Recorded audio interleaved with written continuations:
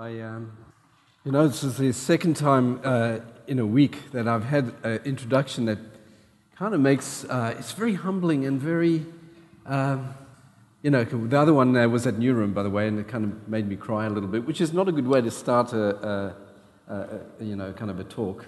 But I do thank Jessica for those very, very kind words, and I just often find myself having to pinch myself that, well, when I'm here, I'm very unlikely, honestly. I just find myself like in the oddest of places, but I don't feel like I have done anything to plan to be here. And I just, God has just amazingly worked in my life. I just want to testify to that, that you just never know where God would take you.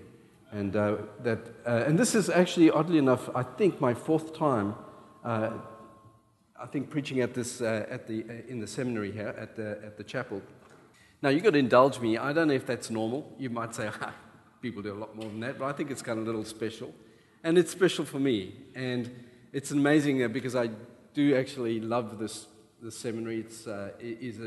I don't mind saying, my absolute favorite seminary. You've managed to keep, as in our prayer time together and in that worship time, a wonderful warm heart and a very keen, sharp mind that is at work here. So it's just a very special connection, and I'm just grateful for you and grateful for the seminary and the witness that it brings over these many years. So I think Jesus and perhaps Jessica are going to make a full-blown Wesleyan out of me eventually. I think it happens more every year. I'll sign on when I'm perfectly sanctified, which is a long way to go for me. So what I want to do today with that funny title is to talk around the issue of putting adventure back into the venture. To somehow learn again what it means to be a people who can take risks and thrive in the context of risk-taking, as I think that our context demands of us. I think it's something super important for community, for the whole notion of innovation and learning both in theology, but also learning generally and engaging and growing in life, leadership. We're in a time now that requires a capacity to take risks and lead God's people in a very difficult, complex time which we live in. Certainly discipleship, which I think are all renewed by our engagement in adventure and risk. Now, I don't know if you would know this, it doesn't really matter, but much of my adult life I have spent a lot of time trying to understand what makes for dynamic movements that change the world. The study of which has obsessed me for a long time and resulted in a book called The Forgotten Ways. And in that book, prior to that, I pretty much tried to understand, let's say, early church, New Testament, of course, the kind of the seeds of movement that are there in the beginning of the movement phase, but the early church particularly was of fascinating interest to me, and how they grew literally from 25,000 to upwards to 20 million people in 200 years without all the stuff that we normally think we need to get the job done. The Celtic movement was another incredible movement of God. Early Methodism. I was very tempted to kind of put my hand to that, but my history sucks. And a lot of better people have done a whole lot better work on Methodism than I could. So I veered from that and went to one of the more current ones, the Chinese underground church movement. But I only say this because in trying to kind of get to grips with what that meant, or what factors come together, one of the factors is what I want to share with you today, this capacity to engage in risk and thrive in it. So this also resulted in another book. I'm one of those people who is not an unpublished thought. And so there's a book called The Faith of Leap, which I wrote with a friend of mine, a dear friend of mine called Michael Frost, who's a theologian, missiologist as well from Australia. So, but in order to kind of name what I was seeing in movements like this, one of the factors was the kind of movement that the kind of community they were experiencing. It was hard to kind of name it because it was clearly different to the kinds of community that we get to experience, or at least myself, even though I've had some pretty good adventures, It's just different. And I had to get a name for it. Community didn't quite work. And to do that, I discovered language that I found in an anthropologist called Victor Turner. Now, Victor Turner was a cultural anthropologist, and he spent part of his life in Africa studying among the Indembu people, and he was very interested in the rites of passage, of the rites that how which communities mature and grow. And he particularly studied how young people, young men particularly in these societies, in tribes, are evolved from being boys into being men. And I think it's very useful because some of the language he uses, but I'm going to just use a diagram here to kind of maybe show you what he was studying and how we can learn from it. So he discovered this, that if that was is that coming up somewhere? It should do anyway. So in a tribe, in a tribal region there are like two. Is it coming? I can explain otherwise not happening. Okay, so in a tribe, what you'd find, and this is true of most of the contexts in Africa, you find that in the local village, there are two parts of the village. The one part being where the men live and the one other part where the women live. Now, we are reasonably sure that there must have been some sort of conjugal visits because they were kids, right? So the kids were raised in the female part of the tribe. And I think it's just the Apple TV or whatever it is. And so they were raised in the female part of the compound of the tribe. But at a certain time of the year, every year they would have this ritual ceremony, which is a certain time that was set aside for this, where the young boys were rounded up by dads. The dads would come into the female compound and round up the boys, the 13-year-olds, right? And this was a ritual event. It was a very fraught event. And you can understand this because as the kids are raised in the female compound, so over here in the female compound, the men go into the village and then so they go in there and then they round them up and they rough them up a little bit. Oddly enough, hi Dad, he's been kind of a bit jostled around a bit, and then but they do this to disorient them, and then they take the boys out into the bush. Now this is African bush, by the way, so it's quite a tricky place. Just about every animal there could kind of do you in. And of course, these are like 13-year-olds. So think about your 13-year-olds, right? You're putting them out 6 months in the bush. And this is an area what he calls liminality. Now, I like words, and it's a kind of cool word. And liminality is this idea of a threshold experience. Liminality is where you experience being marginalized. You were over here, they were at the center of society, now they've been pushed to the edges. They were oriented, they knew their way around the village, now they're disoriented, they have no real way of working out what goes out in the bush. They really haven't got a lot of experience. They are humiliated, because actually they're circumcised. That alone would be quite a challenge at that age too. And then they are in danger. They face what he calls an ordeal. So liminality is a tricky place. And what they discover is that the boys are gathered there. They give them a lecture of what it means to be a man and said, here's a tree of meeting over there. Once a month, the elders will come and meet you at the tree of meeting. We've always done this. If you're still around, we'll see you then. Bye-bye. And then they abandon them in the bush. And what they discovered at first instance, the boys just scatter. 2 by 2, 1 by 1, they're going to try and survive this on their own. 6 months in the bush. They soon discover they're not going to survive. It's not going to work.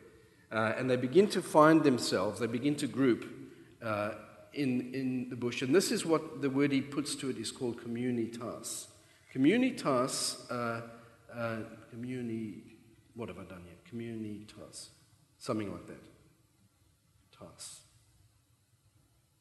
It's not working. Okay, so communitas is the kind of community that forms in the context of an ordeal, a challenge, that reconfigures the way people relate to each other. They literally have to find each other in order to survive. They just realize that. And so they become, in this case, a band of brothers. And they literally learn to kind of operate together as a unit. And then what actually happens after the 6 months, they are reintroduced back into the village, into the male compound, and they're celebrated now as young men. And what is interesting, and so what I was interested in is this side of the equation here seemed to be normative for the kind of movements that change the world. It was something about this constant state of liminality. It doesn't always have to be death-defying, but that calls God's people into a different way of relating. That was most interest to me. Turner was interested, however, how Communitas renews the local community. So like how this experience over here actually brought renewal to the whole tribe. And so it was a kind of a part of the renewal cycles. What would happen is that there was like a fire. They didn't have television and all that stuff, and there was a fireplace right in the fire pit right in the middle of the village over there. And what would happen is the people would gather together at night time, and they would give the boys, like, stand up and tell your story. It's not like just 5 minutes in a PowerPoint, as we might do with people that did a short-term mission trip, but this is actually quite a significant time of storytelling. And what would happen here is that it was like around a fire pit. It's the remember when stories. I remember when in Guni, when we didn't have our spears and that leopard chased us. I remember that. We ran up the tree. And, we didn't, that's when you lost your foot. It was not, it's not so funny then, but now it's really funny now. So those remember when stories are really how we renew and we remember. And so it calls back to comradeship and connectivity. And so he would say this renewed the whole of society. And for me, it was something much more fundamental going on in the liminal space, and that I was interested in how does that play? What does that mean for us as God's people? Now, this happens all the time, by the way. You see this in natural disasters, where people facing a big collective disaster, like, remember the tsunami many years ago? A huge amount of people, 250,000 people died in the tsunami. And the whole world really felt something of their own humanity was given back to them there. And things like that happen all the time. September 11 was a classic example too. Sports teams.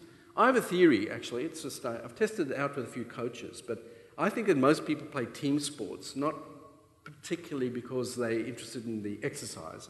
I think that's part of it. But I think they do it to get the comradeship out of it, the sense of collective togetherness that is the rich experience. Because you can do exercise in the gym. So, probably better for you, for whatever. I like rugby. Definitely better for you than rugby because it can damage you in a big way. But you can experience this at deadlines in a department when you're working, to get a job, to get a kind of a contract. Otherwise, a third of us are going to lose our jobs, and everyone puts in double time. That kind of sense of collective, and people just do extra effort in order to do it, and it bonds you together. There's something very rich in it. Every movie, every story ever told has got something of this going on in it. Think of your favorite movie now. Or your favorite story, and you'll find this going on. Is you've got a situation of normality. Something happens to create an abnormal situation. All kinds of things take place here, learnings and all adjustments. There could be, CIA's after you. You've got a secret that's going to take down the government, and the person's on the run. You don't think they're going to make it. They're just barely ahead, and then of course this beautiful woman gets insinuated into the journey. And you know what? It's not about sex at this time. It's like, this is just much more about, it's because there's no time for that, right? It's just much more about that comradeship thing. And then, of course, they get the job done, take the government down, and, everything go back to a new normal.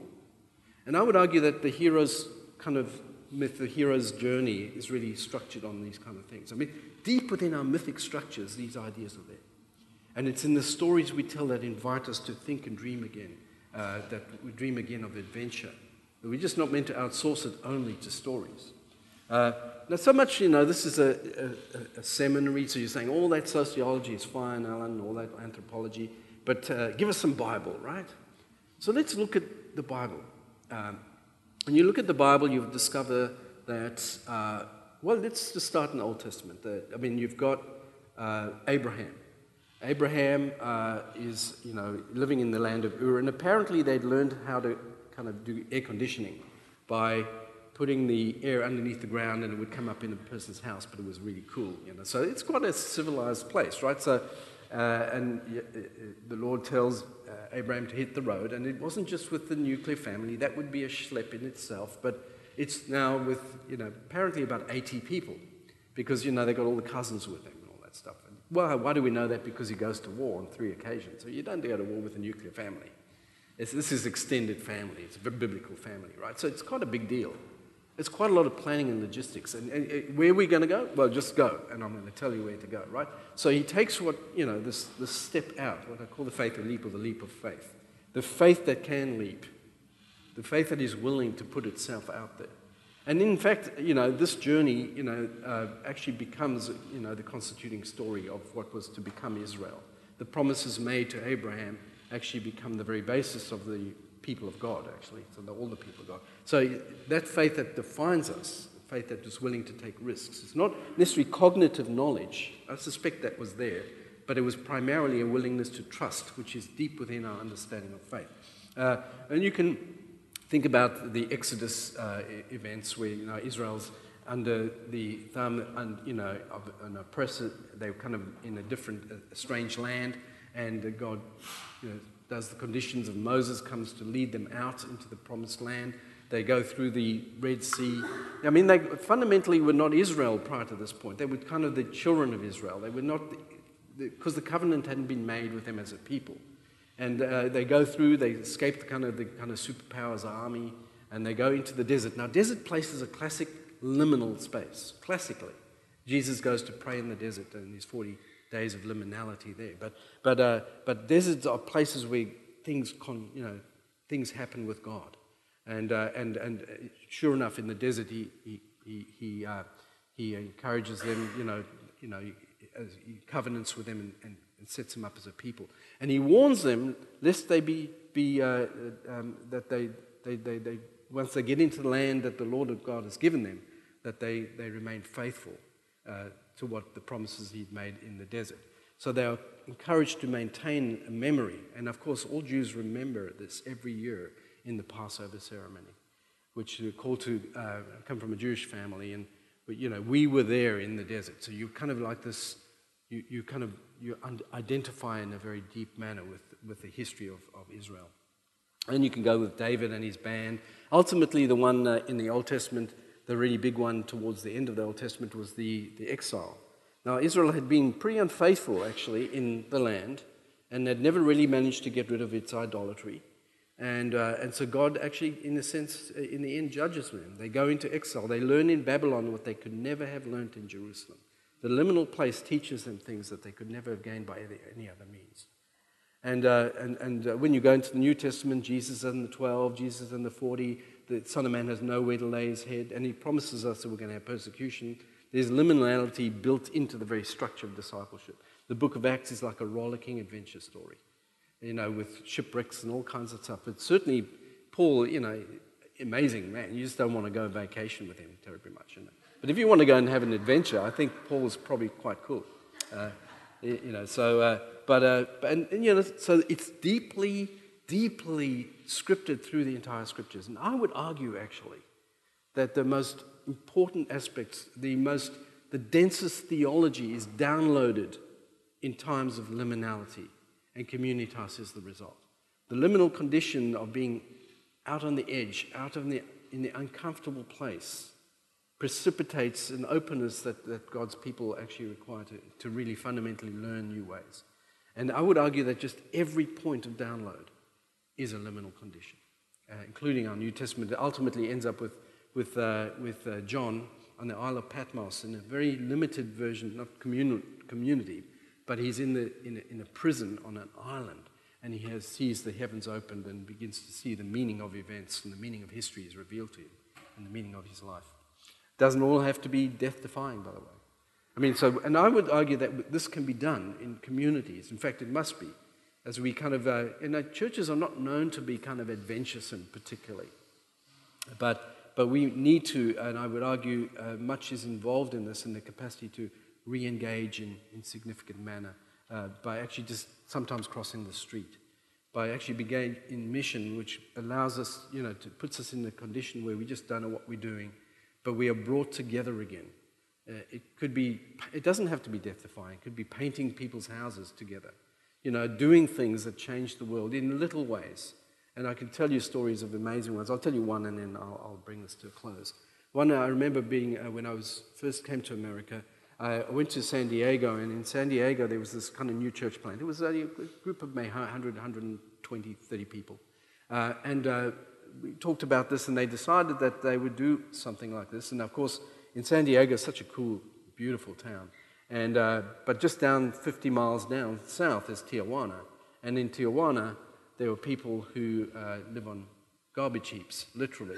They live on the garbage heap. They scrap, they eat what they can find on it. They literally live on it. So they decided, not on our shift. No way. Not while we can help it, right? And they decided as a group of people not just to send money, but that each of them in the community would take two weeks, either paid leave or unpaid leave, and they would go and serve the poor. They would build houses for the poor instead of them living on garbage heaps. And I remember the guy telling me this after about 2 years of this. They got the job done. They built houses for the poor. And he said, we learned so much from the poor, and you can, because they tell us a lot about ourselves. They show us things about our own poverty, right? But he said to us, look, we changed, and we blessed the poor, and we gave them houses, but we learned more than what they learned. And we are very grateful for it. And that would be a good example of how you can simply, by doing things together, that kind of engage in a kind of a risky environment where you just have to put yourself out, but you do it together, can actually bring incredible renewal to the life of the community of faith. And so what I recommend this to you for your theology. All great downloads in history come in times of liminality.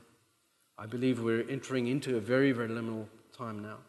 And liminality is a place of receptivity. Discipleship is not meant to be done in classrooms. It's actually done in the context of life, in the way of Jesus, engaging in the streets and wherever he actually sent us. Leadership, as we need to kind of lead God's people in a difficult time, and not to kind of old bad habits, but actually to learn new ways to innovate.